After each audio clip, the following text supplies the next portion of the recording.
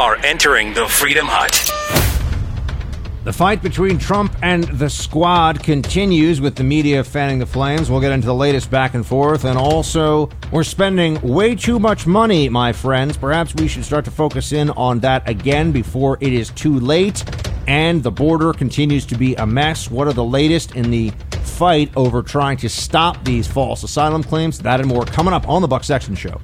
This is the Buck Sexton Show, where the mission is to decode what really matters with actionable intelligence. Roger that. One small step. Make no mistake. America. Ready. Great. You're a great American. Again. The Buck Sexton Show begins. Activate. Former CIA analyst. Former member of the NYPD. Buck Sexton. It is Buck Sexton. Now.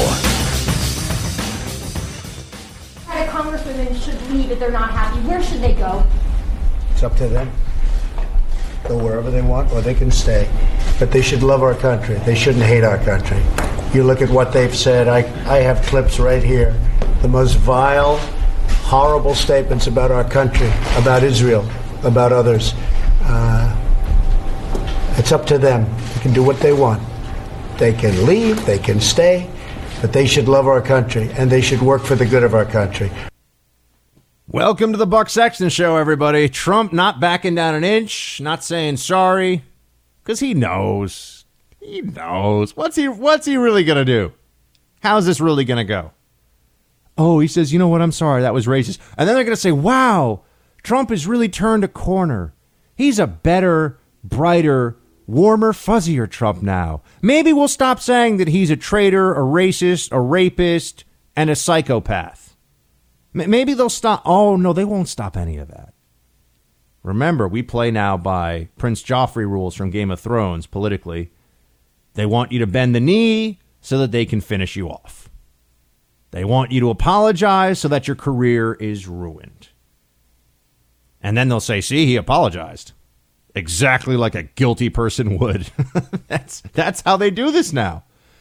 And I'm sorry, I'm not willing to play the game of, oh, we're going to care about political rhetoric now. We're going to care so much about the specific intonation of every utterance from this White House or from this president, when we just had an attempted mass casualty terror attack at an ICE facility in Washington State, where the guy left a manifesto, in case you didn't know, because you probably don't, because the media is not talking about this, where he was like, yeah, I'm Antifa, and I did this because of the concentration camps we're running at the border. So effectively, an Antifa left-wing Democrat voter who thinks AOC tells the truth tried to kill a bunch of federal agents and maybe a whole bunch of other people by blowing up a building in Washington State. How much coverage has that gotten versus Trump effectively mouthing off on Twitter about a bunch of annoying members of Congress who clearly do have a real chip on their shoulder about this country and have real deep-seated animus toward America in general? You might say, well, Buck, but they're members of Congress, and I'm sure they love the country in their own way. Yeah, well, plenty of people love countries. People that want to take over other countries might not really like that country, but they think if they run it, it'll be fine. They think if they're in charge, it'll be great. They'll change it all. They'll make it all better. All this talk about justice and equity and all these things. We had a Democrat administration for 8 years. Where were the improvements in justice and equity and social justice? All these things we hear about. How did any of that get better? Because people aren't priced out of the insurance market anymore because of, not single payer, because of no pre-existing conditions. Okay. Well, that's one thing. But I don't think that really did nearly as much as a lot of people would have thought. And I also think that now that the president has decided that he is in a fight with an opposition that knows no rules, gives no quarter, and does not care as long as they win. And that's going to be his approach. Now, we can all sit around and say to the president, maybe you should be nicer to the other side and they'll be nice too. I think that would be foolish. Do I wish the president would avoid saying things that are demonstrably incorrect? Yes. Do I wish the president would phrase things differently sometimes? Yes.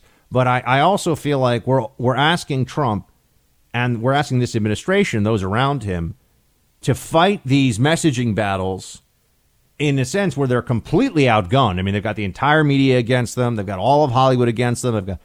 And we're saying, well, they win most of the time, but sometimes when something goes astray, we want to come down really hard on this administration. I just think that that's not helpful.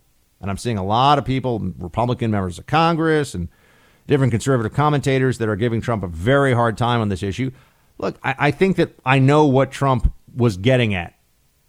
You know, if you don't like this country, no matter who you are, you shouldn't be here because you're lucky to be here. That's what he was trying to say. Did he say it exactly? You know, this reminds me of it's a version of what happened also in Charlottesville when Trump was asked about what happened. He condemned. Oh, you never hear about this. He condemned. And then he said, well, you know, they're when talking about those who wanted to pull down the Robert E. Lee statue and those who didn't, he was trying to say there were good people on both sides of that debate, but he was inartful, he was imprecise, and they pounced, and all of a sudden it was, oh yeah, Trump. No one really thinks that Trump likes the tiki torch losers. No one really, I mean, maybe some people believe that, but no rational person thinks that. But that's what they want to tell you. They want you to focus on this. He's a racist. He's so terrible.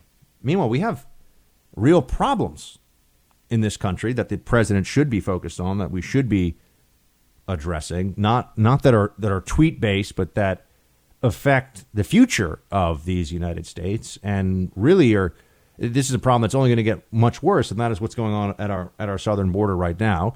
We have a president that we believed would be better than his predecessors at dealing with this. Maybe you could say that he has kicked over the rock to see what's underneath, and it's a lot more treacherous than he had realized in terms of the loopholes and the just inefficient system and the judges and the whole bureaucracy set against him. But this is not going the way that it should. And Trump is saying, look, we're going to have to find ways to get people to be more cooperative here. Foreign governments need to be more cooperative. That's why today he said, look, Honduras and Guatemala, I think it was in Guatemala, they just had some Supreme Court decision in their Supreme Court that said that they can't take in the refugees from Honduras and El Salvador or something. It's very convenient the Supreme Court comes up with that decision. Why can't they exactly? Some law that we've got. But I think that putting pressure on those countries to do more about their migration problem for us is important. And Trump spoke about that as well, that, I do want to focus on the policy. I do want to get into what matters. But instead, they just want to make this a big conversation about racism all the time. That's what they want to talk about. Here's what Trump said about Honduras and Guatemala. Let's talk about that. 23. We don't give them any more money. They've been ripping us off for years. I'm not a fan. So until they shape up, we were giving them hundreds of millions of dollars like fools for years. And all they did is send us up. A lot of people caused a lot of problems. And a lot of the people in those caravans were criminals, hardened criminals, dangerous people. And why not? Why would Honduras or Guatemala or El Salvador, why would they keep their criminals when you can put them into the caravan, lose them in a caravan, and send them up to the United States? We take everybody because the Democrats don't allow immigration laws that mean anything. It's horrible. You will all recall, I believe, what was it, the Mariel boat lift situation with Cuba, where we decided to open up for a period of time to Cuban refugees, and Castro, to spite us, emptied out the prisons. Does anyone think that El Salvador and Honduras are, the people that are fleeing those countries are those who are most likely to contribute meaningfully to the U.S. economy, to be the most productive possible? Now you can say, Buck, that's not, we can't think about that. That is what our immigration system does. It makes these judgments. It makes these decisions all the time. So can we talk about it or not? Are we allowed to discuss the system we have, or do we have to pretend that there is no system? There's just whoever seems the nicest to us. We just want to be the nice people. We don't want to do anything that makes anyone feel bad. Cutting off money to Guatemala and Honduras is one step. It's not going to solve the problem, but it's another step toward stopping what is happening at our southern border from continuing on. I do think that the administration understands the scope of the problem, and they have at least showed us how extreme, and this is one of the great gifts of the Trump administration, is he shows us just how crazy the left really is. They've gone full on open borders. I mean, they want to make crossing illegally no longer illegal. They don't want anyone to be deported. They want sanctuary cities across the country. They don't speak out against the horrible things that members of Congress say about ICE and Border Patrol. They've shown us who they really are, and it's quite honestly frightening. As an American, the Democratic Party is frightening on immigration. Frightening because of the lies they tell, because of the dishonesty around their positions across the board, because of the delusions under which they operate. They're scary. And yet we have to find a way to do something with them, through them in the future in order to get anything done. Trump is saying now we're going to need, 60 senators and control the House to get anything done. And even then, I worry about some Republicans not having enough of a spine to do what is necessary here. But Trump's saying, look, the people that are coming from Central America are not necessarily the people that we would want to bring into this country through our immigration system. And that's why he talks about MS-13. And you might say, well, Buck, but that's only a small percentage. Okay, but we're allowed to not want the small percentage of MS-13 members to come into the country, too. This is supposed to be what's in the best interest of the American people. It is not supposed to be whatever makes news anchors at night on CNN feel like they're really, really virtuous. But that's the driving thought process. That and, of course, control of the government and control of essentially making America a single party state where the Democratic Party is in power and there's a enfeebled and largely irrelevant but pro forma Republican opposition that never gets a majority anywhere. That's what they're looking for. And that's what's in play right now. How many elections do you think we're going to win if you have an amnesty of 20 million illegals? Just do the math real quick in your head. How many elections do you think? How many more states will flip blue from red if there's an amnesty? And what does a continued open border status at our southern border do in terms of the pressures, the political pressures for an amnesty? This is all obvious if you just work it out step by step in your head. The Democrats have done that work. They know, and that's why they don't care. They'll say anything. They'll say anything here. Trump is taking actions. We'll see if that's enough. There's one thing I want to talk to you about when we come back, and maybe there's not a lot of focus on this. I don't know what to say. There should be a lot more. We're spending too much money, folks. 22, soon to be 23 trillion in debt. We are spending too much money. We used to care about this. Can just do me a favor. Let me spend a couple of minutes of time with you when we come back addressing this problem. I'll feel better. I'll sleep more safely and warmly at night tonight if I can just tell you about what's good. Because this is something that the Republicans have to own, too. We have to take some blame. I was going to say some control, some blame for what's happening here. And then we'll get more into this fight with Trump and the squad and everything. It's just consuming all the oxygen in the room today, all the news cycle about this stuff. So we'll work through some of that. And then we got Turkey buying a Russian missile system that looks like Turkey's taking a step away from NATO, a big step away from NATO, more like a leap. Got that. Got the BBC doing shady stuff with Iran to get access. I got all kinds of show for you, so stay around. If you're elected president of the United States, you're going to have to go to Capitol Hill and sell this. Vice President Biden said his plan would cost $750 billion over 10 years. If you're talking to a lawmaker, January 2021, and they say, Senator, give me a number, Medicare for all, an approximate number, how much would it cost? Somewhere between 30 and 40 trillion over a 10-year period. I mean, what's 30 or 40 trillion between friends? 30 or 40 trillion, 100 trillion, a bajillion, a Googleplex zillion. It's all funny money. Doesn't matter. We're just printing it. We don't even print it. It's just numbers on a screen. Make the numbers bigger. Boom, done. Yeah, there's problems with that, folks. There are problems with our current fiscal trajectory. And the White House is part of the problem right now. I know nobody wants to hear it. I know. Don't touch that dial because I'm telling you the truth. The White House is projecting a federal deficit of over $1 trillion this year. That has only happened previously under the Obama administration. It has never been that high before then in our country's history. Okay? $1 trillion plus deficit for the year. This isn't sustainable. I know I came into politics and media during the rise of the Tea Party, and I remember all the arguments, and I remember people that really earnestly were concerned about the future of this country, about the debt that future generations would be saddled with. And right now, there are a lot of things you can look at that could be the triggers for a serious financial meltdown. And by the way, if there's a financial meltdown, you know who's going to be in power when the dust settles? It's not going to be the people that are talking about entrepreneurship and individual liberty and free markets. It's going to be people who say, we'll pay for your health care. We'll give you lots of free stuff. It's the rich fat cats that caused all the problems. What could trigger this? Well, people say, what about interest rates rising? Yeah, that could happen. It's going to happen at some point.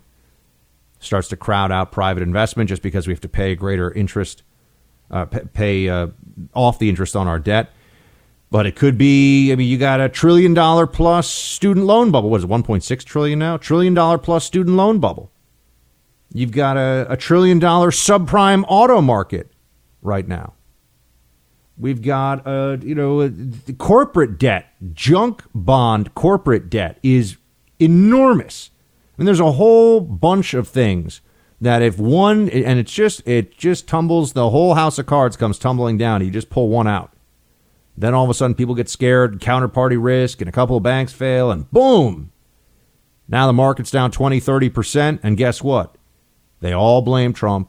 They all blame the people that have been pushing for deregulation, and it's going to be 2008 all over again.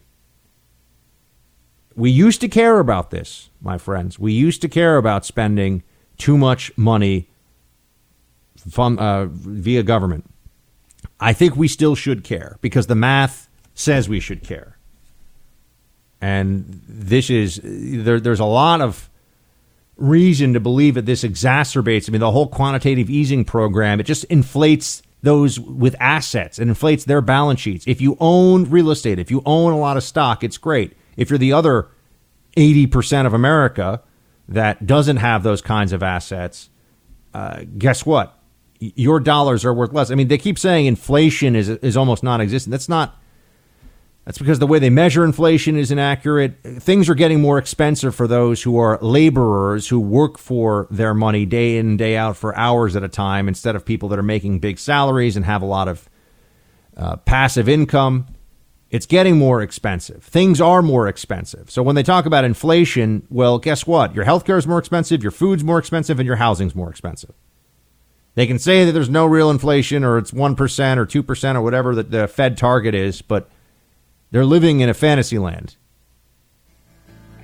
This is happening under Trump. We used to care about this. We can say we don't care anymore, but let's at least be honest about that. Because $1 trillion 1 year deficit, more than $1 trillion, is too much money. But all right. That was eating your peas for the day, team. We'll come back. Let's get back into the squad fight. And I won't tell you about how the economy's going to melt down. Hopefully not under Trump. We've heard facilities on the U.S. border called concentration camps. We've seen the far left throw accusations of racism at everyone, anyone who disagrees with them on anything, including the Speaker of the House. We've seen a freshman Democratic congresswoman use anti-Semitic tropes and imply people only support Israel because of campaign contributions. The most vile accusations and insults against our nation have become incredibly routine, and we've seen back and forth of the past few days. I like Mitch McConnell on this subject. I got to tell you, I think Mitch is right on target. And he just keeps on putting those judges through. So I don't think that Mitch doesn't do some good things for the cause. Mitch certainly does. But I like where Mitch McConnell is on this. He's saying, look, and this is my feeling too. I'm just not going to be lectured on decorum and proper rules of the road for discussion debate by the same people who call our border facilities concentration camps and just run around screaming about how everyone's racist all the time.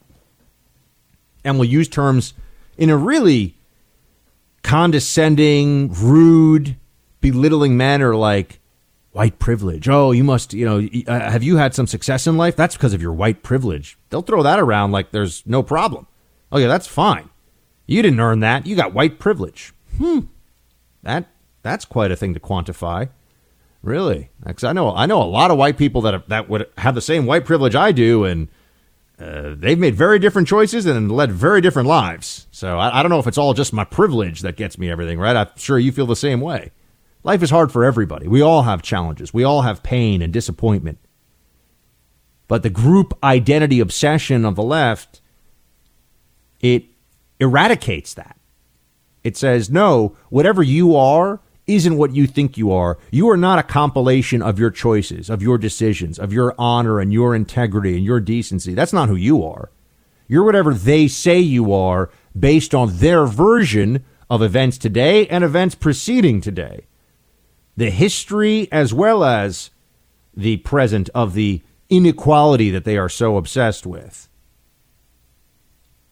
Mitch McConnell's right. They have normalized, the Squad and the Democratic Party has normalized the most horrific stuff.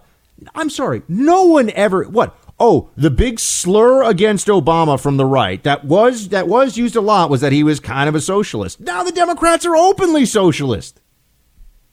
So, was that unfair?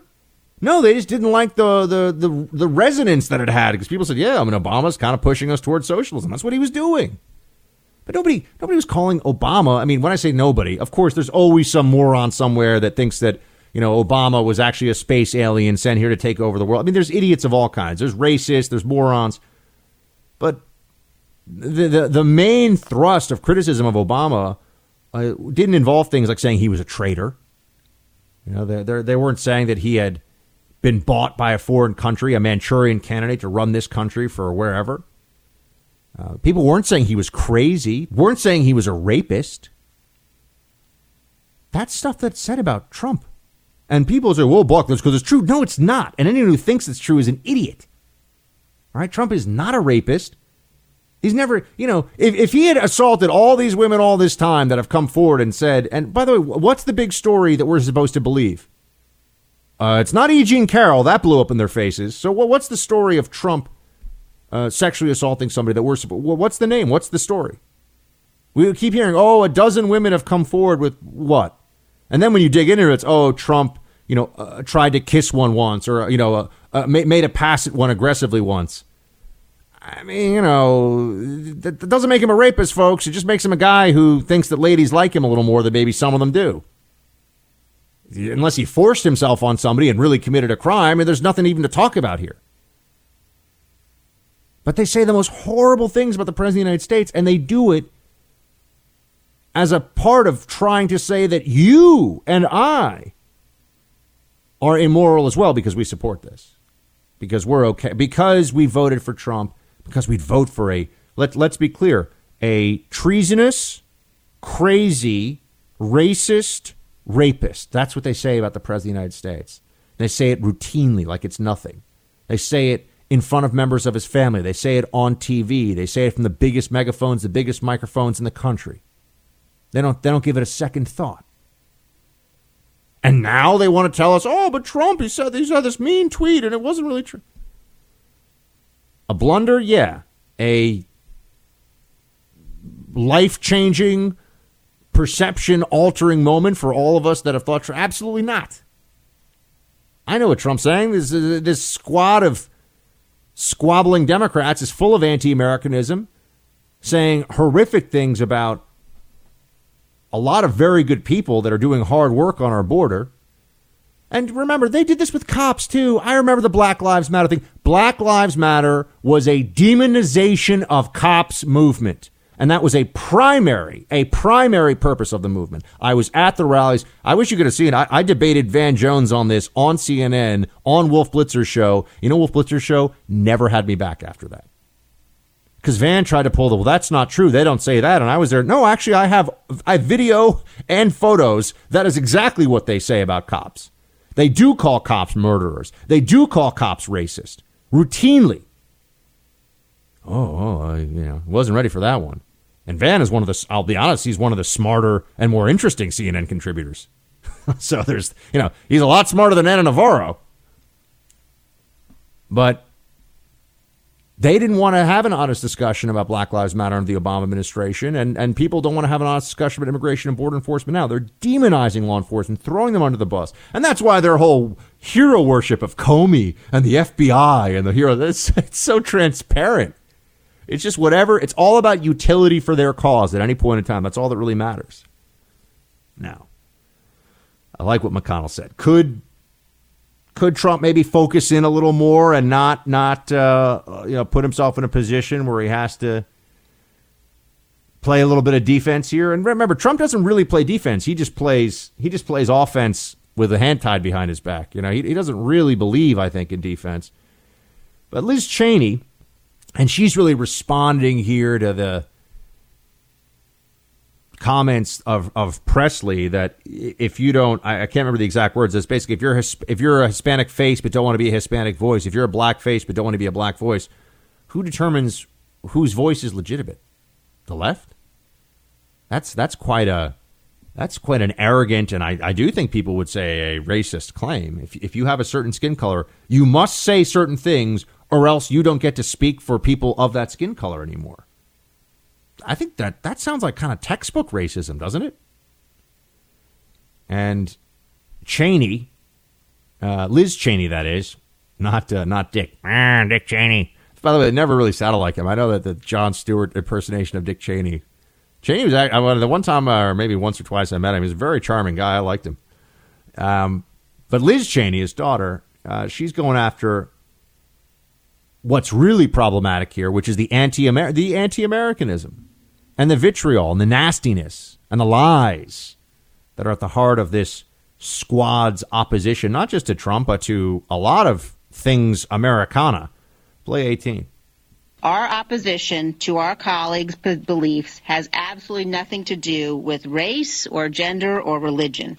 We oppose them and their policies because their policies are dangerous and wrong and would destroy America. The issue here is the content of their policies, and we will continue to stand up and fight against what we know is wrong for this nation. Absolutely. It is about their policies. Does anyone look? I know so many conservatives, and I spend a lot of time talking to my fellow conservatives about a whole slew of things, political and otherwise. I'm sorry, but I do not know a single conservative that is any more critical of, let's say, AOC's version of a Green New Deal than they are of Elizabeth Warren's collectivist stupidity or Al Gore's climate change lunacy. We don't like their ideas. We don't care what their skin color is. We don't care what their ethnicity is. We just don't like their ideas. But they always want to make it, when they can, about skin color, try to throw that into the situation, throw that into the mix, force that into the conversation, because then it puts people who are trying to have an honest adult discussion on the defensive. I don't want them to call me racist. I got news for you. They're going to call everybody racist. They were calling Pelosi racist a week ago. This is a learned behavior because they get away with, the left gets away with this a lot. They will just, throw out an accusation of racism, even if it's just the most frivolous, baseless thing imaginable. It still will have some impact. It might work really well. So that's why Liz Cheney, who, as we know, is a LGBT congresswoman who is a Republican, but she is same sex in her. She has, I believe, has a same sex partner. She's married. Here's what she says about this. It's all about why they're wrong, not who they are when talking about the squad. And I think that this is right on target. Play 17. Socialist colleagues on the other side of the aisle are wrong when they advocate abortion up until the moment of birth, including partial birth abortion, late-term abortion, and when they refuse to mandate care for babies who are born alive. Our colleagues are wrong when they say that we should open America's borders, abolish ICE, and abolish DHS. They're wrong when they advocate policies that would eliminate all private health insurance in this country, destroy Medicare, and force the American people to pay for free health care for illegal immigrants. Yep. Wrong, and wrong. Wrong on policy. And also, I think, just wrong on facts, wrong on ethics, wrong on everything. But these are the most prominent voices in the Democratic Party. You know, you never hear about nice centrist Democrat congressmen or congresswomen from, you know, purple states that have some ideas. No, that's not who gets the attention. It's the radical socialists in the Democratic Party that get all the attention. Why? Because this is really where the Democratic Party is. It is the Socialist Party now. I mean, you could say, oh, Buck, that's not true. They're not socialists. They don't want to seize the means of production and control the redistribution of wealth. Actually, they do. They just don't like the term socialism because then they have to carry with it the baggage of all these other. So that's why they have this modifier of democratic socialism. But the Democratic Party is the Socialist Party of America now. There's really very little difference between what the Democratic Socialists of America have been arguing for a long time and what Democrats in the Democrat Party want now. These 4 women are distinctive for one important reason I want America to know. They are the only 4 Democrats to vote against any form of humanitarian aid at the border when that vote was taken 2 weeks ago. They have no moral authority to ever talk about the border and the kids and the humanitarian crisis there. Yeah, someone should just keep hammering that point. Kellyanne Conway, she's smooth. She's a smooth operator. She knows. It's true. They like to talk about how much they care about the kids in cages at the border, but when it came time to help fund those kids at the border, guess what? They voted against it because it was more important for them to differentiate themselves from the rest of the group, to grandstand, to get more media attention, to be the Jacobins, if you will, of the Democratic Party, to be the hardcore left, the revolutionary fringe that is increasingly not on the outskirts, but pushing toward the center of party power. And whatever they have to do to get there, whatever they have to say, it seems to me they are willing to say. Representative Jayapal weighed in on this one, talking about how or why Trump says the things that he says. Play 10. The impact of his words are deeply felt across the country, and they're also felt by people who remember their own connections to their immigrant histories. And so this is a racist, vile, xenophobic ploy to speak to, I think, a small part of his base. But this has been his playbook all along. Personalize, attack, and now he's even saying if you dissent, that somehow you should go back to your country if you criticize the country. I think dissent is patriotic. I think dissent is, yeah, we always hear this from Democrats, sure. Dissent, until you have a Democrat in office, then dissent is totally unpatriotic, and we all know that's how they play the game. I'm going to tell you what I think Trump did here, or what was motivating him. I think that he, and a lot of Americans understand this, intuitively get this. I think that he really loves this country and is proud of this country and does not seek to fundamentally transform it, doesn't think that it's soaked in racism and evil and all these bad things from the past. I think thinks it's a pretty darn good place, the best place. And when he sees elected members of the federal government running it into the ground, dumping all over it, treating it like it should be completely broken down and rebuilt from the ground up, I think that he reacts to that as a person more than a politician. I think Trump just is sick of this stuff. And we've had the Romneyite Bush approach to the left of, oh, they can be crazy, but we'll just keep on, speaking like we're at the country club. And I'm sorry, it doesn't work. We do want someone on our side who's willing to say, you know what? Stop dumping all over America all the time. This is gross. You're lucky to be here. Anyone who is here, not just people that have been recent arrivals or the sons or daughters of immigrants, everybody here is lucky to be here. And if someone doesn't feel that way, then yeah, I do think there are some questions. Well, then why are you staying here? You're lucky to be in this country. I mean, I'm going to be doing some international travel in a few days. We'll have a couple of guest hosts in on Thursday and Friday. And I'll be going to other countries. And one thing I love about international travel is that feeling when I come back to the U.S. of A. and I think, this place is amazing. And it's pretty much every time I go away. The only exception is when I go to a beautiful beach somewhere, but that doesn't even really count because it's not that I love that country so much. I just like that beach that I didn't leave for a few days, drinking margaritas until I got silly. That's it. But every time I every time I go to another country and really have to be there, I'm not saying that I don't have a good time and it's not interesting and everything, but I come back to this country and I always, without fail, I have this feeling of this place, this America that we live in is amazing. And I think that Trump just reacted. I don't think it was a political calculation at all. I think that it bothers him. I think it ticks him off when people, especially powerful people with a big megaphone, degrade this place. Because we're all lucky to be here. I will always refer to him as the occupant, as he is only occupying space. This is a president who has openly violated the very value our country aspires to uphold. Equality under the law, religious liberty, equal protection, and protection from persecution. Recent tweets and words from the president are simply a continuation of his racist and xenophobic playbook. We cannot allow these hateful actions by the president to distract us from the critical work to hold this administration accountable to the inhumane conditions at the border. So the first note that I want to tell children across this country is that no matter what the president says, this country belongs to you. Well, there you have it. The Squad, as they are called, holding their press conference late last evening, I think it was, where they were going after the Trumpster.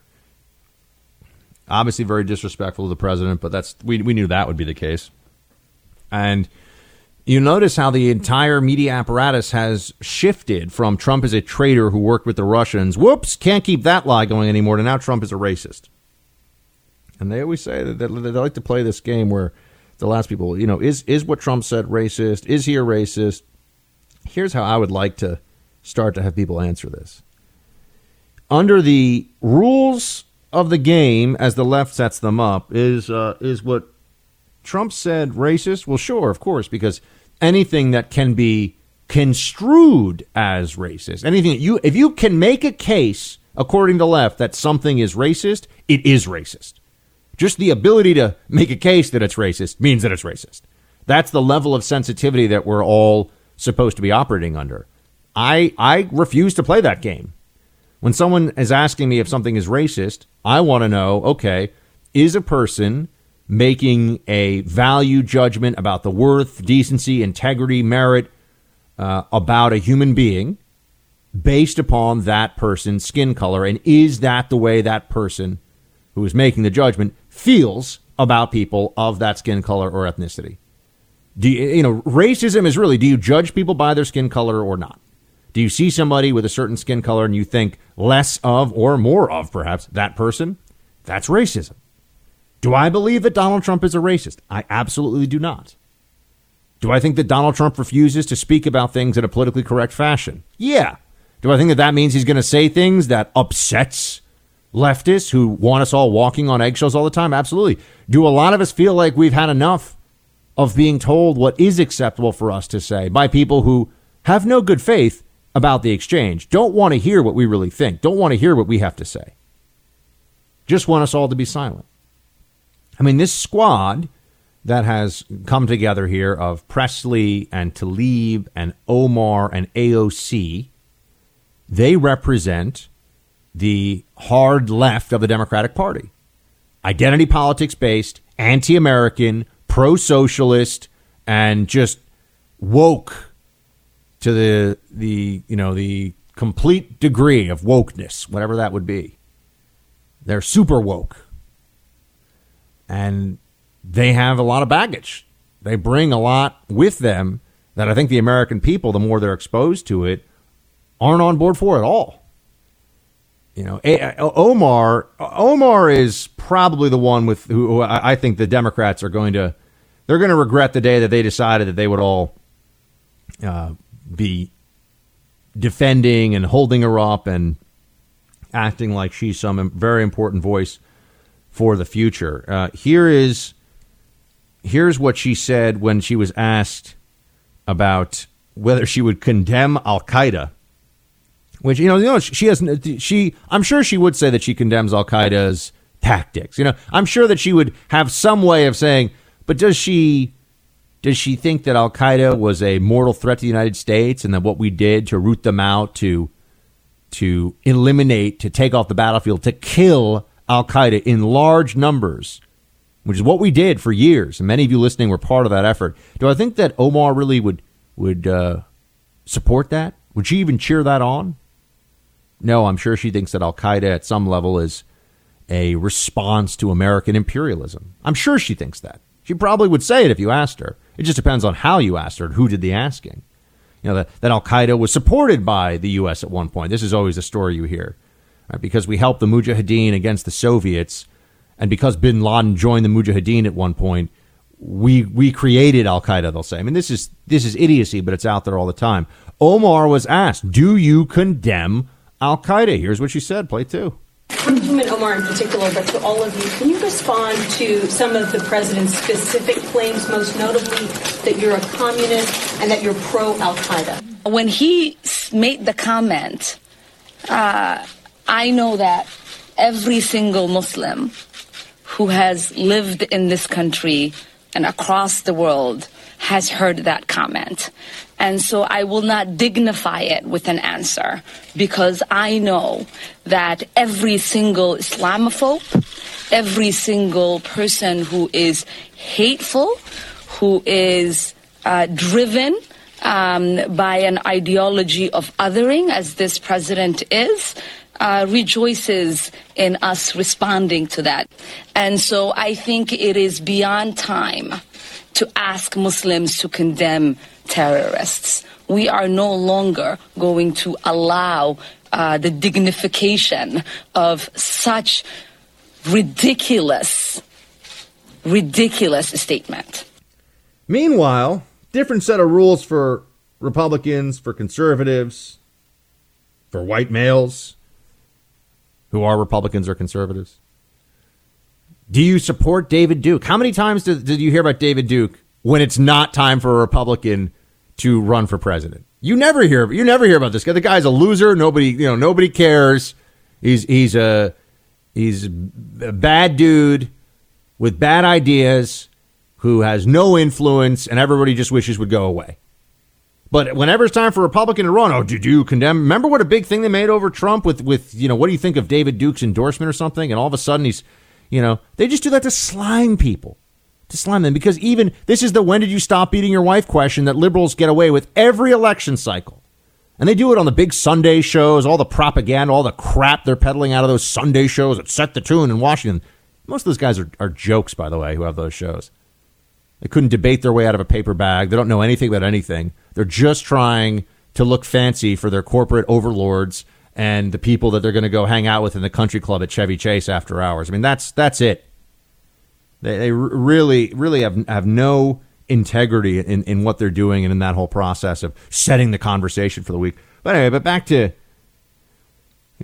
to this game of when you condemn and when you don't condemn. So she won't. How easy is it, or maybe a better question, how hard is it to condemn Al-Qaeda? Be like, yeah, of course, Al-Qaeda is terrible, and you could. And then if she wanted to say that's a stupid question, I'd say, all right, that's an okay. But no, instead she won't condemn it. Now, I don't like this will you condemn game in general, but let's just understand that Republicans, will you condemn this white nationalist? Well, yeah, I mean, white nationalists, like the guys with the tiki torches in Charlottesville, these people are losers. They have no constituency, they have no power, they have no cultural resonance, they're losers. So why should I have to condemn? I have nothing to do with them, never had anything to do with them. Why should anyone have to condemn them? Oh, will you condemn them? Oh, okay, fine. You see this? So-and-so had to condemn white nationalists, probably because he's kind of close to the white nationalists. That's what they do. They're always trying to attach the smear to people. But the good news for us is that Omar is also has problems with facts, has problems with dealing in reality, which is not surprising to any of you, I'm sure. And she said, for example, well, here, let's hear it from her. This is all from the press conference of the Squad. Play 4. This president, who has been credibly accused of committing multiple crimes, including colluding with foreign government to interfere with our election, This is a president who has overseen the most corrupt administration in our history and pursued an agenda to allow millions of Americans to die from a lack of health care while he transfers millions of dollars in tax cuts to corporations. I mean, this is lunacy. He's, quote, pursuing an agenda to allow millions of Americans to die from a lack of health care? Yeah, that's right. Trump wants millions of people to die. Aren't you just seeing people dying in the streets because they can't get that heart transplant or what is she even talking about? It's idiocy. And this is not unique to her, but saying that Trump was credibly accused of colluding with Russia to throw the election. Does that ever go away? Do we ever get to stop hearing this lie? The investigation did not show any collusion. 2-year-long special counsel never should have happened in the first place. The investigation did not show any collusion. Okay, so what next? We're going to still hear about how there was collusion. Okay, so why do we have the investigation? Oh, because maybe Mueller didn't find something that these intrepid members of Congress. It's just, it's all crap. It's all lies. But then we get to what really is going on here. What is underlying this? What are they trying? What is this narrative supposed to do? Why is the left so full of itself right now? So feeling like it maybe can get what it wants to get. What does it want? Omar let us in on the game, I think, here. Play 3. I have not made impeachment central to my election or my tenure. But since the day that I'd gotten elected, I'd said to people, it is not if he will be impeached, but when. So it is time for us to stop allowing this president to make a mockery out of our Constitution. It's time for us to impeach this president. Impeach the president. Why? Oh, that's right. Because they say he's a racist. That's why he should be impeached. Impeach him for being a racist. I don't even know what to say about this other than they're never going to give it up. It doesn't matter if we win the debate, if we beat them on the battlefield of ideas. They have to believe. There's this part of the liberal brain now that has to think that Donald Trump, instead of what they see happening around them in the world, which is that the country's doing well, there is prosperity. I'm concerned about how long it's going to last, and I do think that unless we get our act together and make some changes, with all the spending that's going on and these artificially low interest rates, there are. I'm going to listen to this show in a year or two. I'm guessing more like 2 years. Like, yep, we knew it was coming, but the good times were happening, and nobody wanted to talk about the gathering storm. But nonetheless, what's going on right now is good. So liberals have to believe that there's some horrible thing that Trump is guilty of or that he's doing, because otherwise they'd have to come to grips with maybe they're just wrong. Maybe they've been wrong all along here. Maybe they really don't know what the heck they're talking about. Maybe they should just think more about what's good for the country and not what's good for their egos. But no. Instead, it's just, Trump is a racist. He was a traitor. It looks like he wasn't a traitor. And now they're saying he's a racist again. We've already been here, by the way. Trump is not a racist. He does not hate people of different ethnicities or colors. He does not think poorly of people because of skin color. But you'll never convince them otherwise, though. You'll never convince the left, the Democrats, that is not the case. It's a shame. But this is what we're dealing with here. I've got more on this, dealing with the squad in a moment. Every single statement that we make is from a place of extreme love for every single person in this country. It is part of the mandate of why we ran for office and why we got elected. Despite the occupant of the White House attempts to marginalize us and to silence us, please know that we are more than 4 people. We ran on a mandate to advocate for and to represent those ignored, left out, and left behind. Our squad is big. Our squad includes any person committed to building a more equitable and just world. And that is the work that we want to get back to. And given the size of this squad and this great nation, we will not be silent. I don't think anyone thinks they're going to be silent. I think we're past that. And no one's trying to silence them. So that's also just a strange place to take this discussion. There's no group, there's no constituent that's saying that these members of Congress aren't allowed to speak or can't speak their mind on things. We just disagree with it. Also, I like with Omar, everything that she says comes from love for you. How many of you feel like you're getting a big warm hug from Ilhan Omar? You know? Everything that Omar says comes from a place of love. Just remember that as she says things like this. Play 6. When I was in college, I took a terrorism class. Every time the professor said Al-Qaeda, he sort of like his shoulders went up and, he's in command here. Al-Qaeda, Hezbollah. You don't say America with an intensity. You don't say England with an intensity. You don't say the army with an intensity. CARE was founded after 9/11. Because they recognized that some people did something and that all of us were starting to lose access to our civil liberties. We need to abolish ICE and end all inhumane deportation and detention programs. We need to fight back against the criminalization of immigrants and those crossing the border. Oh, that's all from love, folks. She says that stuff because she loves you so much. She wonders why a professor would say Al-Qaeda differently than how that professor would say America or Britain. But it's from love. It's because she loves you so much. She just wants to get close to you and give you a little snuggle, give you a hug. She says that some people did something on 9/11. That's love. That's why she downplays the worst terrorist attack in the history of the world, folks. That's what 9/11 was. The worst single terrorist attack ever. I think that there's some fair questions about what Omar really thinks of this country, and that she could be elected. Look, I don't want to go here, folks, but plenty of people in history have been elected to office who didn't love their country and did some pretty terrible stuff. I don't want to start naming names, but there's plenty of that. You don't have to look that far or that hard. So just because somebody was elected in a country doesn't mean that they represent the best interests of that country. It doesn't mean that they share the values of that country. So, yes, she is an American. That is a fact. She is a member of Congress. That is a fact. I think she has an obtuse and somewhat hateful view of the country that took her in. That's an opinion, but it's such a well-supported one that it starts to feel more like a fact with each passing day. That's what we're dealing with here with the squad.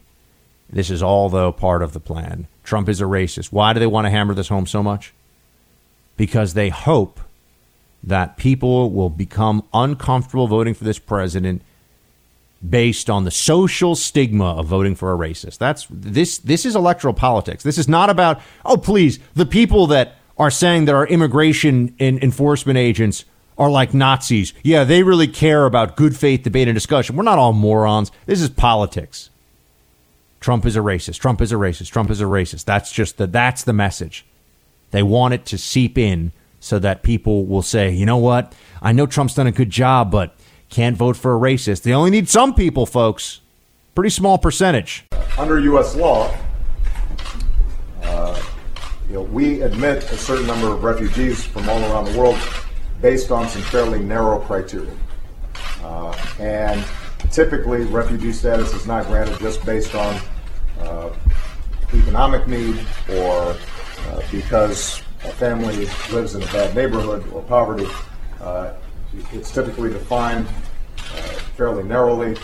There may be some narrow circumstances in which there is a humanitarian or refugee status that a family might be eligible for. If that were the case, it'd be better for them to be able to apply in country rather than take a very dangerous journey all the way up to Texas to make those same claims. Oh my gosh, can you believe the horrible stuff Obama was saying about asylum back in 2014? quote, typically refugee status is not granted based on economic need or because a family lives in a bad neighborhood or because of poverty, end quote. That's right. That's not asylum. That's not asylum. What are the people coming to our southern border doing? Claiming that is either a cause for asylum, or they're just lying and saying that they say they have a credible fear of violence, and that's all they'll say. They'll repeat the same thing over and over. I've been told this by Border Patrol officers. They say things, you look at them and you know, okay, well, they've been told to say this. You say, well, Buck, who's telling them? The cartels. Because the cartels have the internet. They have a lot more than that. They have billions of dollars. The cartels have figured this out, and they're controlling access to the border. So this is a scam. This is a scam that's enriching the cartels. It's taking advantage of the American people. And why is it that Obama was able to say this back in 2014, and he's not a terrible, terrible guy? And now we're being told, oh, actually, Trump says this stuff, and he's a horrible, evil racist for it. How is it the Democratic Party in just 5 years ago was right on? They were right in line with at least what I'm saying now. They were saying that then. They were making these claims then. So were they racist then? Or are they just completely full of it, have no principles, and will say whatever they have to say at any point in time to get what they want politically? I think we all know the answer to this. I think we understand what's really happening here. You know, this is the big lie they always tell us. It's not a crime to seek asylum. Okay, it is a crime to seek asylum with a lie and then stay in this country and then refuse to leave once you've been given your due process. So, you know, this is what they do, though. They focus in the Democrats. I'm not even talking about the asylum seekers. The Democrats, they pick a talking point. They stick to it. You know, people are not illegal. Seeking asylum is not a crime. Yeah, that's irrelevant. Lying about your background to a federal official to get asylum is a crime. And refusing to leave the country when you have received your due process and it is clear you are not an asylum seeker, that is a crime. And it's time we finally hold the left accountable for the lies they're telling about this stuff publicly. But I have to tell you, folks, this is not good right now. I mean, the situation with Trump and the border, I mean, this is not what we signed up for. This is not what we were promised. And that's just a fact. And you could tell me, oh, Buck, but he's done everything he can. I'm a little frustrated. The entire legislative agenda of the Trump administration was more or less handed over to Paul Ryan for the first 2 years, which is the most important time for a new presidency to get big stuff done. And Paul Ryan is an open borders, free market absolutist kind of guy. He didn't want to take any action on the border, and they didn't take any action on the border. There was no legislation passed or even attempted to be passed that would have dealt with this situation at the border. That would have in any. You know what they just tried to do, folks? They're trying to pass legislation to increase guest worker programs, so more foreigners competing for your jobs. That's what the current Congress is looking to do. You'll notice that hasn't gotten a lot of attention. Both parties, because the donor class loves it, both parties want to increase foreign competition for your jobs. That is a Republican and Democrat. And, you know, you look at these H-1B visas, and there's a lot of nonsense in there, too. You know, they're supposed to be bringing people in who have unique skills that cannot be found on U.S. So that's not true. They just bring people in who are then prisoners of the visa system, and they can't leave that job because then they'll lose their visa, and then they underpay them, and then a lot of them go back home. That's not the way that this is. That's not how this is supposed to go. But there's been, look, there are massive problems in our immigration system right now. None of this is being dealt with. But asylum is this is what's collapsing the system, really. This is what has gone completely haywire.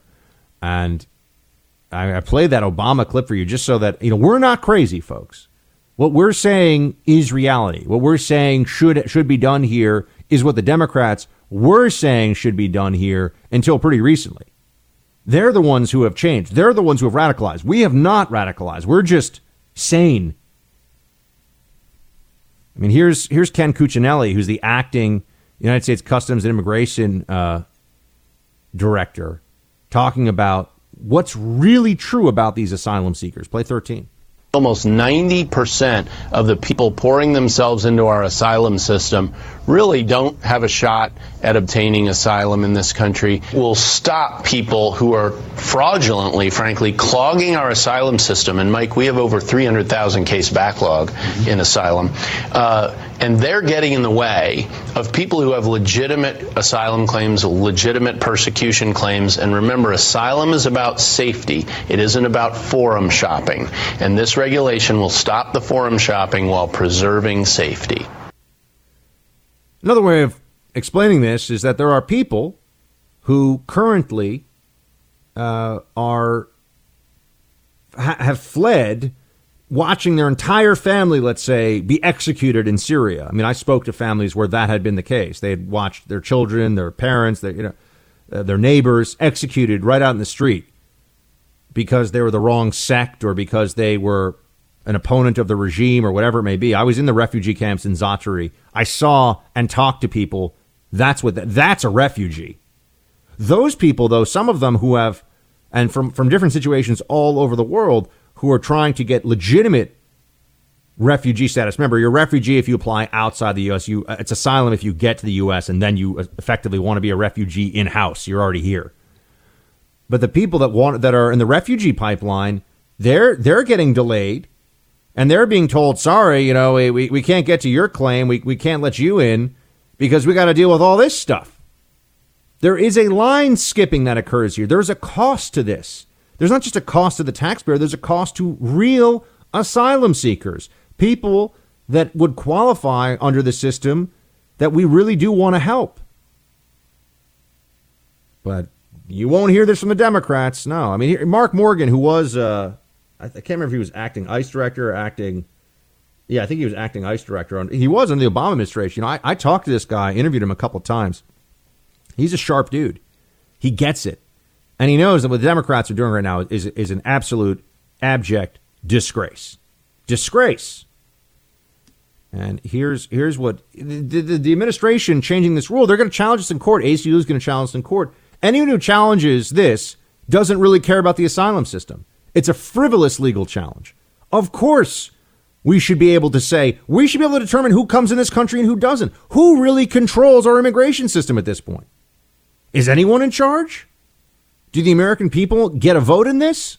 Or is it just these open borders groups, these immigration lawyers paid for by the open borders groups, and the media that loves to pat themselves in the back while they send their kids to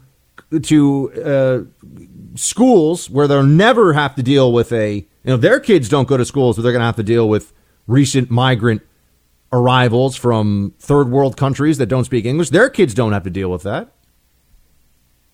They don't see the migrants at their country club. When Chris Matthews and Scarborough and Anderson Cooper are in the Hamptons or Nantucket, they're not going to see any of these refugees. They don't care. They get to feel good about themselves. Their communities aren't going to be dealing with an influx of people who not only came in illegally, but are being told that America owes you something. It's America's fault that you had to come here, so you better get yours while you're here. Of course, this is reasonable. This is what Mark Morgan's saying. This is what any country would do. If you're a true asylum seeker, the first safe country you get to, you should say, hey, can I have asylum here? You're not allowed to be choosy in this process. It's not, I hear that Sweden has better dental benefits, so ship me off to Sweden from Guatemala. That's not how this is supposed to go. Play 14. This is basic international law, is that if you're fleeing a country and you're seeking asylum, the standard is you seek asylum in the first country you come to. That just makes sense. Yeah, because otherwise what you have is what we're seeing. People that are passing through countries on the way to the country they really want to get to as a means of skipping the line and beating the immigration system. It's not, folks, that is not how this is supposed to go. That is not the way this was set up to play out. And I think we're all starting to finally catch on here. I think people are starting to understand what is really at work here, which is the Democrats pushing an open borders agenda that's meant to destroy the Republican Party and throw us much more quickly into a far left democratic socialist administration that it has a free hand to do whatever it wants. for as long as it wants. One of my concerns for America right now, and I don't want to sound like a broken record on this, but we've gotten so used to things in the last couple of years, feeling like they're moving the right direction. Things are pretty good. Nothing lasts forever, folks. And, we've got to at least keep things in this country on a certain playing field. We've got to keep things within certain boundaries, or else the next correction, the next downturn for this country could really put it on a different trajectory over the long term. I mean, this place will never be the same. The next time that things get bad for a while, because they will, might be the last time that we think of America as a place of real individual liberty and freedom and optimism, where it's not just another sclerotic bureaucracy foisted atop people, with a lot of people in history. We think, it's all of humanity is heading toward, brighter days and better. A lot of people have lived in countries. In fact, the rule, not the exception, has been people living in countries where the government didn't give a crap what they think, and where you're born is where you end up. There's no real upward mobility.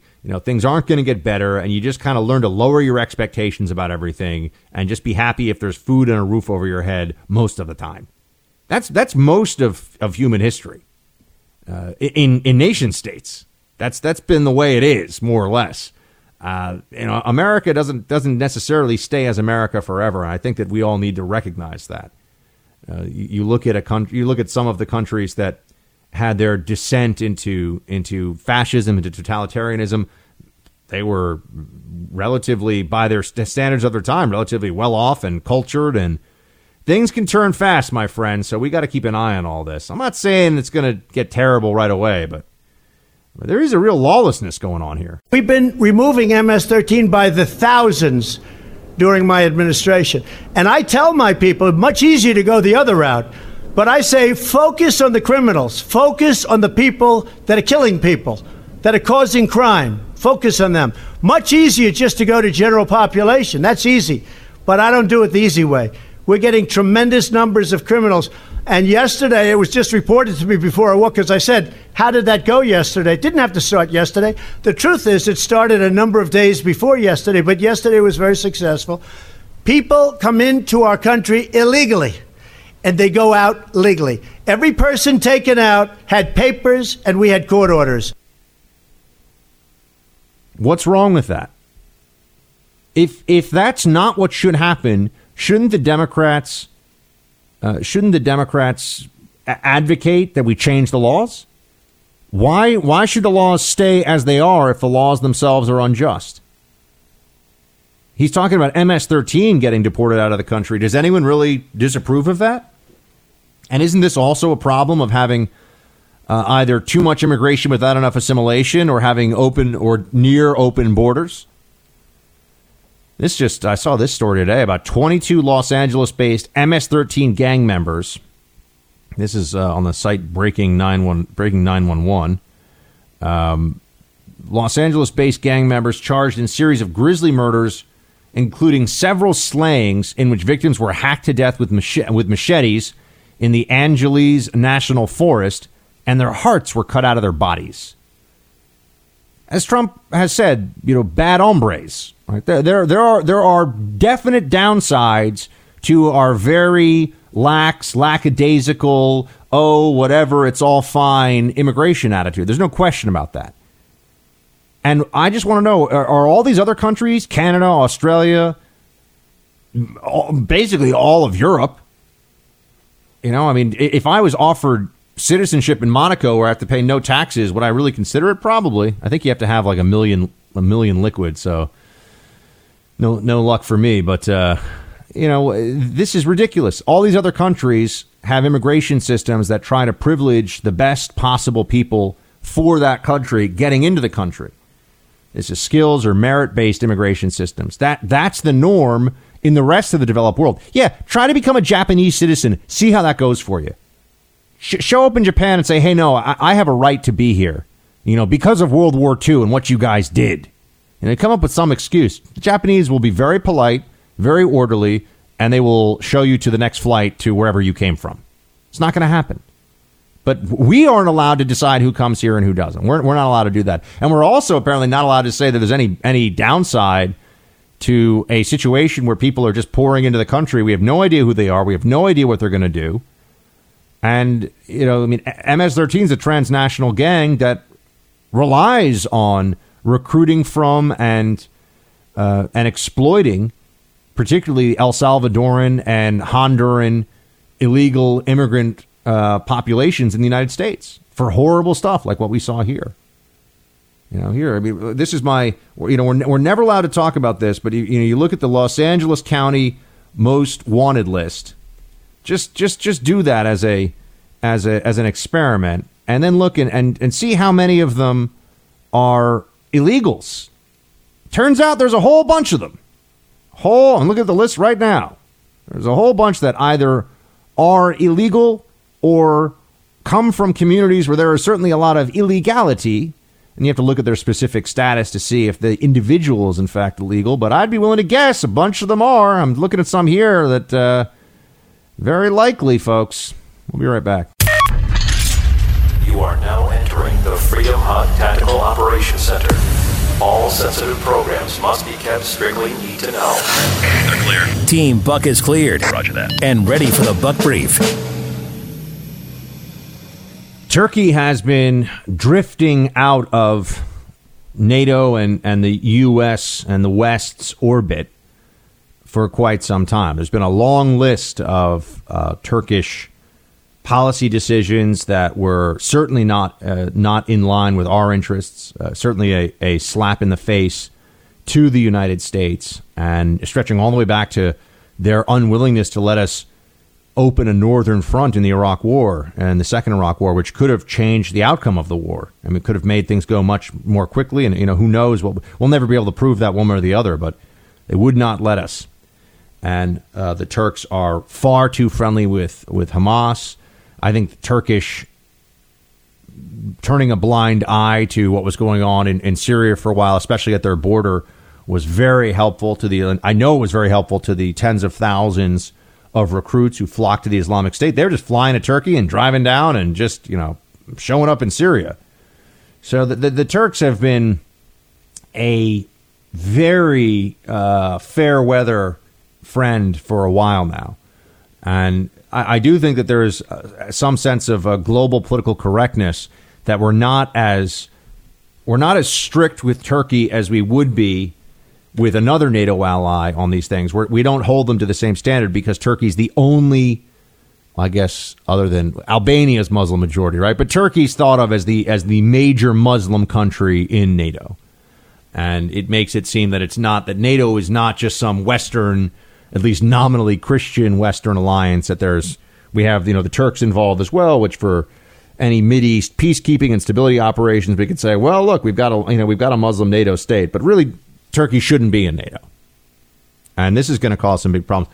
The latest addition to the Turkey shouldn't be in NATO chorus comes courtesy of their decision to buy a very sophisticated Russian surface-to-air missile system called the S-400. Now, some of you may be familiar with the S-300, which had been a missile system that we'd been worried about for some time, getting into the hands of different Mideast regimes, including the Iranians, and this just makes it harder for airstrikes, right? This is a serious challenge to Western aerial systems. So that's something that you always have to remember, is that the Russians will sometimes sell these systems. The S-400 is the updated version of the S-300, and it's, as I said, an anti-aircraft system. It is a self-propelled. I mean, it looks like almost like a big tractor with a bunch of huge tubes on the back of it, and it has, who knows what the real specs are for this. I mean, there's what they say. The operational range is about 400 kilometers, they say, but it could be more, it could be less. I'm sure that the Russians have classified this. The NATO name for this is the SA-21 Growler. So we've been telling the Turks, look, don't buy the SA-21 Growler, the S-400, it's better known as that, because it's not going to be compatible with any NATO technology. So you're going outside of NATO systems here for a very important, very expensive surface-to-air missile system. There are concerns that Russians who may be involved, remember, the missile system will also have to have maintenance and training, and that means Russians on the ground in Turkey. There are concerns that the Russians may use then any involvement in the S-400 system as a means of acquiring sensitive information about our aircraft flying out of Incirlik Air Base. Remember, we have a big air base in Turkey, Incirlik. And so there are concerns over that. And then there's also the what does this mean going forward? And Trump has said that we're probably not going to sell them the F-35 plane system, which I believe is the most expensive single weapon system in the history of the world, right? The F-35, the development of it. And there have been problems with the F-35 system. There have been reported on recently. But this is Turkey moving away. What people see here, and this is a big decision. I mean, this is a multi-billion-dollar shift away from a weapon system that is U.S. and NATO backed to one that is Russia backed. This is a move. It's going to create a lot of bad feeling inside the different capitals of European countries that are in NATO, for sure. Turkey is, and the reason it has been an important country for a long time, is its strategic location. It is a very important location for a whole bunch of reasons. NATO already has the American-made Patriot system, right? You remember the Patriot missiles? We all came to know about them during the first Persian Gulf War. And they've been there since the civil war in Syria really heated up. But Erdogan is saying that they need their own long-range missile system. Turkey has tried to buy its own Patriot system, but we wouldn't sell that to them. And Trump's, or at least they never got a deal. And Trump has blamed the Obama administration for that. But Turkey's basically saying this is what we need for our own defense. Sorry, we're going to do this. And now this might mean that we don't sell them the F-35, which means that are they really going to be a NATO country indefinitely? I think people have to look at this. I mean, a NATO spokesman just said, we are concerned about the potential consequences of Turkey's decision, in part because it is considered technologically incompatible with the weapon system used by NATO countries. Interoperability of our armed forces is fundamental to NATO for keeping our conduct of our operations and missions. We welcome that Turkey's working with several allies in development, blah, blah. Okay. Well, yeah, that sounds like a NATO spokesperson saying this. Look, the problem here, folks, is if we start to have a shift in Turkey away from the West toward the East, toward more authoritarian regimes, toward Russia, then Turkey can become a kind of forward operating base, a beachhead for the Eastern authoritarian regimes right on the doorstep of Europe. And this starts to bring up, for those that know their history, a lot of, this feels very cyclical, right? That Turkey has been more authoritarian recently under the Erdogan regime, cracking down on journalists. And Turkey is one of the worst places in the world. I think it may even be the worst in the world for imprisoning journalists that had previously been free, right? I mean, North Korea doesn't allow any journalism, but I think Turkey has switched over and is now really bad for press freedom. Certainly the worst for press freedom of any country that we have any expectations of press freedom in.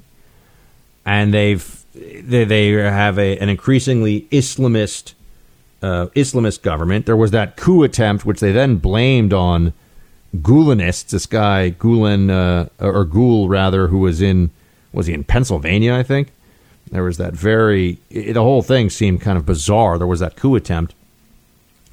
But if Turkey doesn't go in our direction, that has implications for shipping into the Black Sea, and it could affect the ability of our ships to have free transit through the Straits. I was going to say Straits of Hormuz. That's obviously the Persian Gulf, the Dardanelles.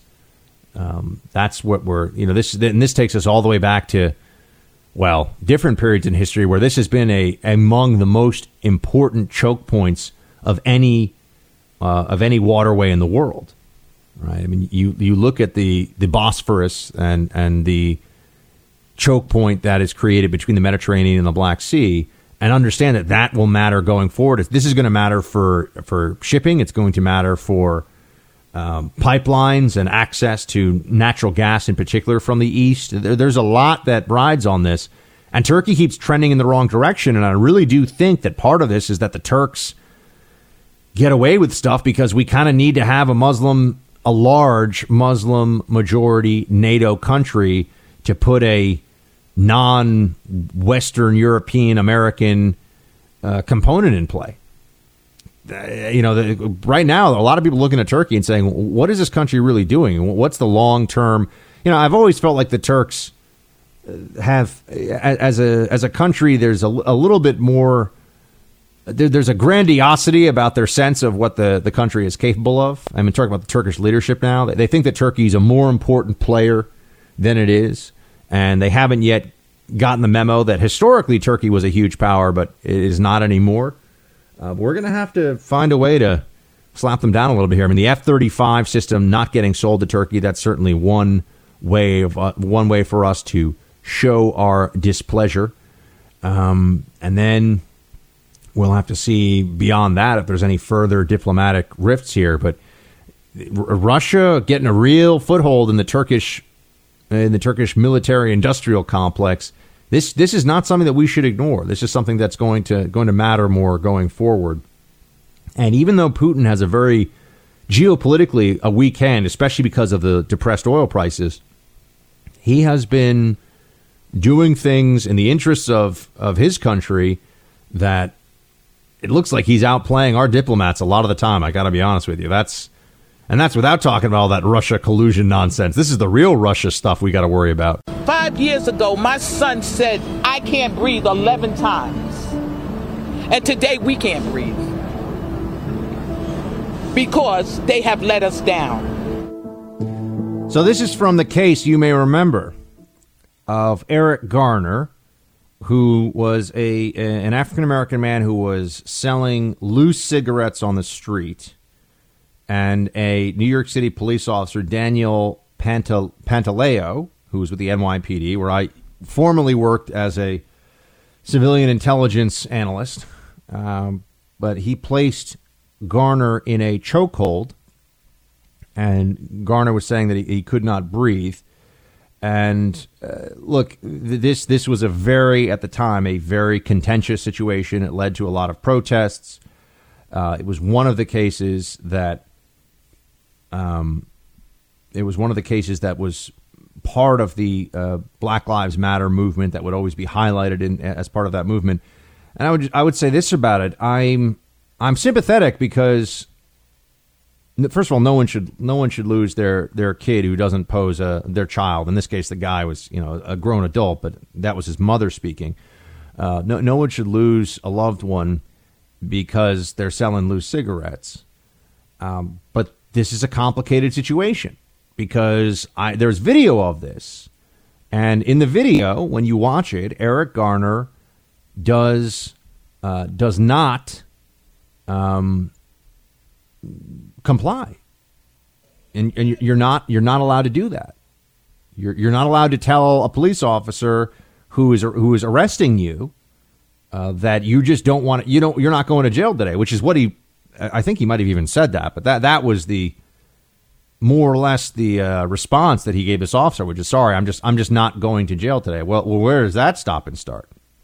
The process is that officers are empowered by the state, or in this case the city, but the city as a subsidiary of the state, to arrest you if there's a probable cause for that arrest, right? So, and whether you think that it should be illegal or not to sell untaxed cigarettes on the street, it is illegal. And when they went up to this guy, which you can argue about that, they went up to this guy and they said, "Look, you got to come with us." And then he said, "I'm not going." And sure enough, he's a very large guy. He's a guy who was already having heart problems. He had a heart condition. And when the officer wrestled him to the ground, he went into a respiratory failure and he died. The officer did not choke him to death. So when people talk about a chokehold, I mean, a chokehold that leads to death would be a function of asphyxiation. That's not what happened here. What happened is that the chokehold that he used, which I know some people say it's not even really technically a chokehold, but the way that they brought this guy down caused an escalation in his heart rate, and then he went into respiratory failure. So look, it's a sad situation. I mean, the guy didn't deserve to die. The question is, did the officer arresting him act with malice and with undue force under the circumstances? And this now, by the way, they're blaming this on Attorney General Barr, which that's to be expected, I suppose, and anything to tie this to the Trump administration. The quote here is that DOJ officials did not feel convinced there was evidence or proof beyond a reasonable doubt that the officer acted willfully. It's hard to thoughtfully apply specific techniques during physical confrontations with resisting parties, the officials said.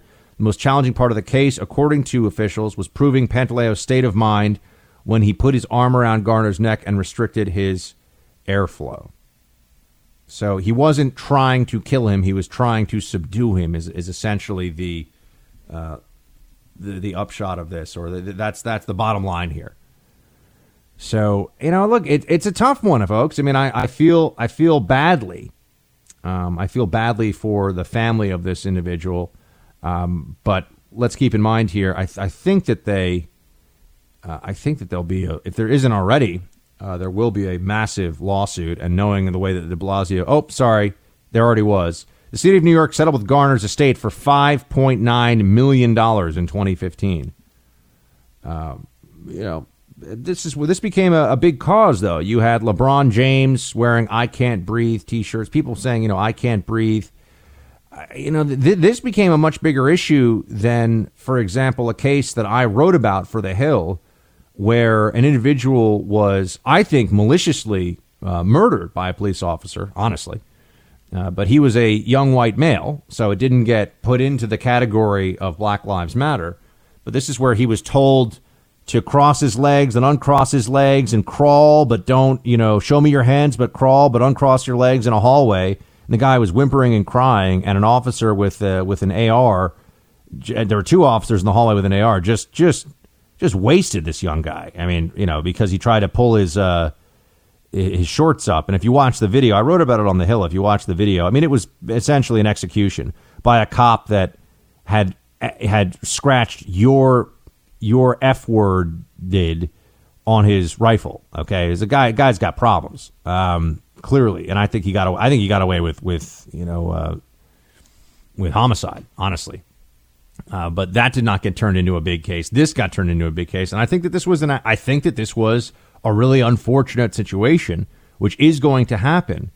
And ultimately, do I think the officer should have let him go sooner around the neck? Yeah, but he wasn't trying to kill him, and you have to take that into account when you're looking at officer. There was no intent to murder or have undue harm to this individual.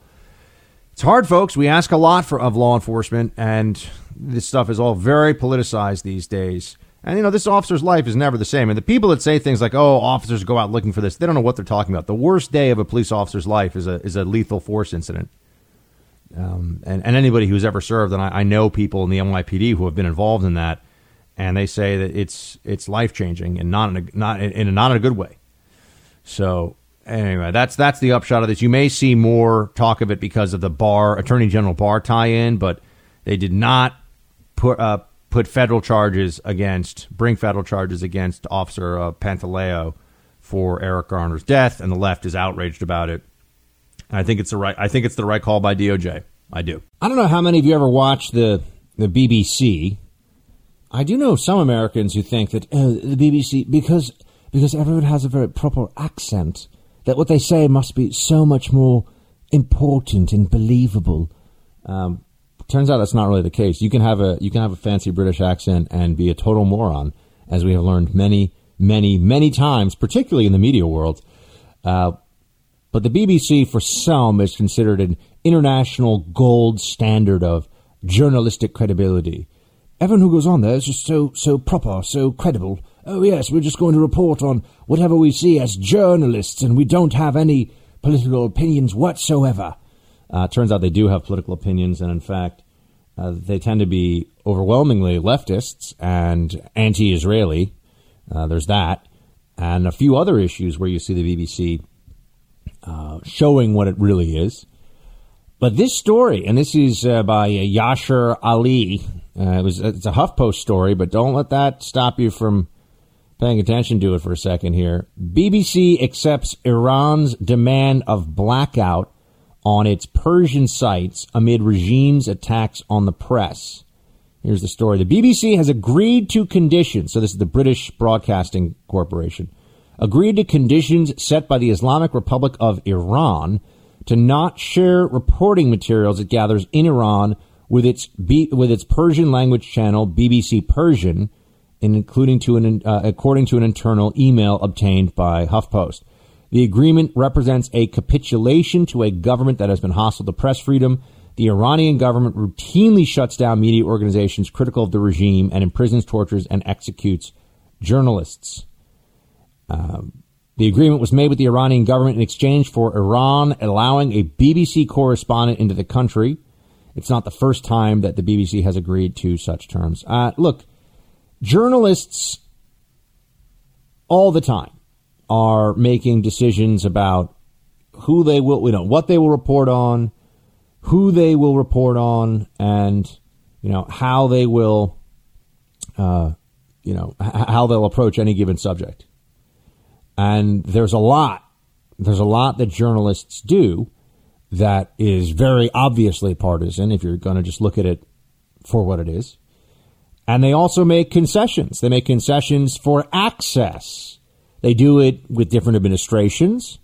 They do it with how they will tell somebody what's on the record versus off the record, and whether they'll give anonymity to sources. There's a lot of games that can be played. It's all just storytelling. It's the presentation of facts in story format. But I'm still very steamed about when I was in Beijing a couple of months back, a few months ago now, and I saw CNN International, and there's just no sense of patriotism whatsoever from CNN. That the image that it projects of America to the rest of the world plays to the prejudices of a global audience against America. And I think that's shameful. And the BBC here, which holds itself up as an international gold standard in reporting, is willing to take the deal offered by the Iranian regime, which imprisons, tortures, murders journalists, in order to continue to have access for its journalists.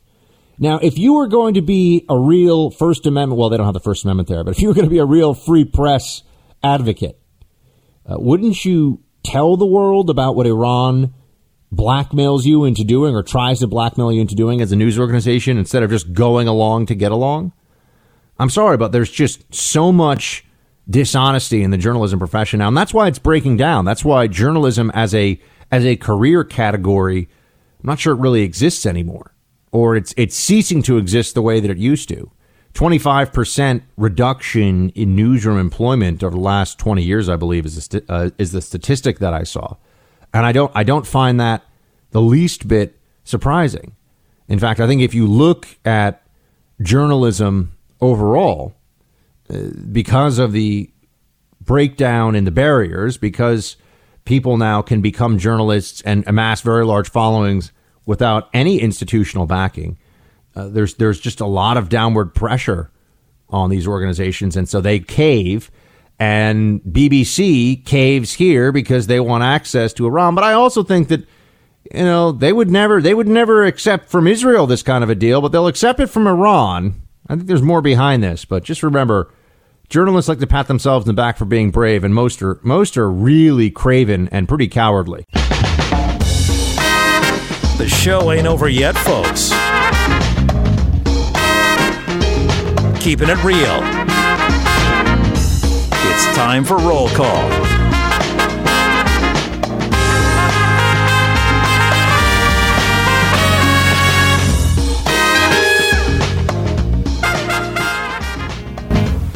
Roll call time. Yes, indeed. How doeth we do the roll call that we do. How do the voodoo that you do so well?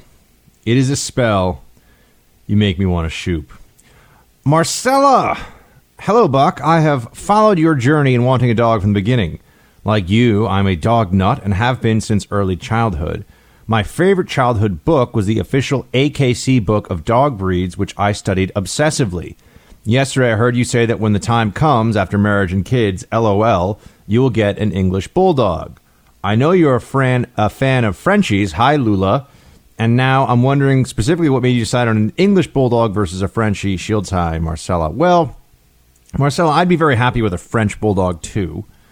And they're very popular now in cities because they're just really like a smaller version of an English bulldog. I don't know. There's something about an English bully that I think they're the cutest. I don't have a better answer than that. I just think they're the cutest. And they're a little bigger, a little heavier, maybe a little more rough and tumble, although Frenchie's got a lot of personality for a small dog. I never understand people who are, I only like big dogs. Why do you only like big dogs? I know there's some dogs that look like they just crawled out of a sewer drain somewhere, and that's not good. But, I mean, a 30 or 40-pound dog, which is what we're talking about with, say, a bulldogs, English bulldogs are easily 30, 40, sometimes more like 50 pounds. To me, that's a pretty big animal. That's not a small, Frenchies, my mom is going to yell at me for saying this, Frenchies can get upwards of 30 pounds if you feed them a lot. A little too much. Lula's nesting. She's in a nesting phase of her life. I'm trying to think what are the other. My older brother has a Pomeranian, and Pomeranians they're little dogs and they look frou-frou-y, but they got great personalities, and they're really sweet and kind of feisty, and they can be very chill when you want them to be, but also they'll run around and they'll hop up and down, and they can be fun. So I've become now for those of you who are saying, Buck, what about, obviously I love labs and golden retrievers, and I am even somebody I like Rottweilers and Mastiffs, and now I'm going to get into trouble because I'm going to tell you the dogs that I'm just not a poodle person. That doesn't mean I dislike poodles. They're just very low on my list, along with Borzois, and you get some of these big weird dogs. I don't really understand. Airedale Terriers. I don't know. Some different strokes for different. Like who goes to a breeder is like, I only want an Airedale Terrier. Those big dogs with the kind of funky looking face. I don't know who does that. See, this is what happens. You get me talking about dogs, and I end up ranting about it.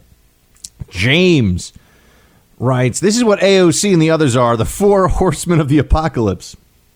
Well, let's be fair. Horsewomen of the apocalypse, sir. Here we go. I always like this one. Chris, Buck, love the show. You are wrong about Trump and the squad issue. While they might be U.S. citizens, the point is their families fled from the holes they came from. They sure did a bang-up job inculcating love for the country that harbored them. While, of course, they have First Amendment rights, just goes to show that so many immigrants do not love this country and don't seem to do a great job passing on appreciation. Just the fact that so many bring their grievances against America with them and pass it from generation to generation proves the point. There is no pushback from the generation that brought them here. The apple doesn't fall far from the tree. Well, I mean, Chris, if we're looking at the facts of what the Trump tweet that caused all this, the facts of it are, I don't believe. Ayanna Pressley, I think her parents were born in the U.S. and her parents' parents were born in the U.S. AOC's parents were born in Puerto Rico, which is technically the United States. They're U.S. citizens. Who else was on that list? Omar is the only one who really is who was originally a foreigner who became a U.S. citizen. And then you have Tlaib, who I'm guessing her parents are immigrants, but I'd have to check and see. They could have been born in this country, too. I'm assuming that she's first generation, but I don't know that, so I need to look into that. So, I mean, you're Chris, you're entitled to think that Trump's tweet was just fine and spot on. I thought it was an unforced error, because these 4 have been saying so much stupid and terrible stuff that why bail them out by making the focus something else? And it's not good to put yourself in a position where, as the president of the United States, you're saying something that people are going to look. They call Trump racist no matter what, right? That's not new. But you don't want to go back to where you came from when you're talking to 4 minority women, 3 of whom are from here. That's going to be a tough one. a tough one to defend. Now, Trump isn't apologizing. He is on defense, but he's not apologizing for it, and that's his choice. TJ, Buck, for what it's worth, and producer Mark, I listen to your podcast via Stitcher, and it sounds just fine. The sound quality must be because of the specific app they are listening through. Well, producer Mark, TJ is saying that you know what's up, and people need to check themselves before they wreck themselves. TJ is my new favorite listener. There we go. Yeah, TJ's making the magic happen. Hopefully everyone will figure this out. Here we go. We have Angela writes, Happy Monday. I was able to get through your Instagram this weekend. I love all the doggy pictures. I have a 9-year-old American Eskimo who's completely blind. I love her to death. Can't wait to listen to your show. Well, Angela, thank you for sending in a photo of the Eskimo. Eskimos are cool dogs. Cool dogs. Andrew, I'd say wasat, but I listened to the podcast the next morning, so wasidim. I don't know what that means. Let me suggest the sound level complainers that they update their iHeart apps. I know what they're talking about. Happened to me just once. The latest iHeart app update is from July 1st of 2019. Hey, maybe that's the fix, guys. Make sure your iHeart app is updated, okay? And then tell me if that handles the problem. Tom writes, Buck, I gotta call. Oh my gosh, more of this. I gotta call a code red on producer Mike. It's actually producer Mark. I wasn't going to write in about the audio levels, but the guy that Tim wrote in is right. I listen to your iHeart, and your voice is very low. Show is still awesome. Keep up the fight. Well, guys, make sure your iHeart app is up to speed, up to date. We got another. Sheldon is saying that it's fine. Thank you, Sheldon, for writing in. Man, people really have they got all the feelings about the podcast volume. This is a real thing. We got another one of those. We got Joshua writing in, another one on the pod. Wow, you guys, you're all debating each other on the podcast. Half of you say it's fine, half of you say it's not. There must be something specific to the app so please try to update your iHeart app and see if that fixes it. John Kasich is not governor of Ohio. Mike DeWine is. Oh, Kasich isn't. Gosh, my bad. I thought what Kasich didn't run again? Good. Served as the 69th governor to 2019. Okay. Yep. I stand corrected. Kasich is no longer governor. There we go. All right, Ohio. Hopefully this new guy, Mike DeWine, or is it DeWine? I guess it's DeWine. Hopefully he's a bit better. But we'll see. All right, guys, do me a favor. Unless you have something new on the podcast audio volume, please don't. No more. I'm reading through my entire inboxes, podcast volume tirades. I get it. We'll try to fix it. If the iHeart app fixes it for you, let me know that. Otherwise, we'll look into this. Robert, hey, Buck, I get that Trump may have misspoke regarding the squad and that 3 of the 4 are actually Americans because they're born here. Maybe he was suggesting that they shouldn't be Americans only because they were born here. This is what you get when you have unassimilated parents. Rashida Tlaib is the poster child for the argument against birthright citizenship. Well, Robert, there are interesting questions about assimilation that I think we're going to have to address in the years ahead, especially as you have an American left, the Democratic Party, that really doesn't view itself as it doesn't view assimilation as adherence for those who are new arrivals to any culture or way of doing things that already exists here. In fact, we're increasingly telling, or the left is increasingly telling immigrants, hey, you can do whatever you want. The way you do things or the way you approach things is fine. No need to be more like America. You can just bring your own version of America here with you, which is not. That's not the way it used to be. I think that there's a real pressure here on our assimilation situation. But there we go. Sandy writes, yes, do not let the media get away with their propaganda. Sandy, not on my watch. There'll be none of that. Phil writes, Buck, Kasich is no longer governor of Ohio. That was good citizens of that state elected Mike DeWine last November. Phil, indeed, my bad. Sorry about that. Sometimes, Buck, messes up, and he messed up on that one. So, yes, everybody, for the record, Kasich is not the governor of Ohio. Phil DeWine? No, some guy named DeWine is the governor of Ohio.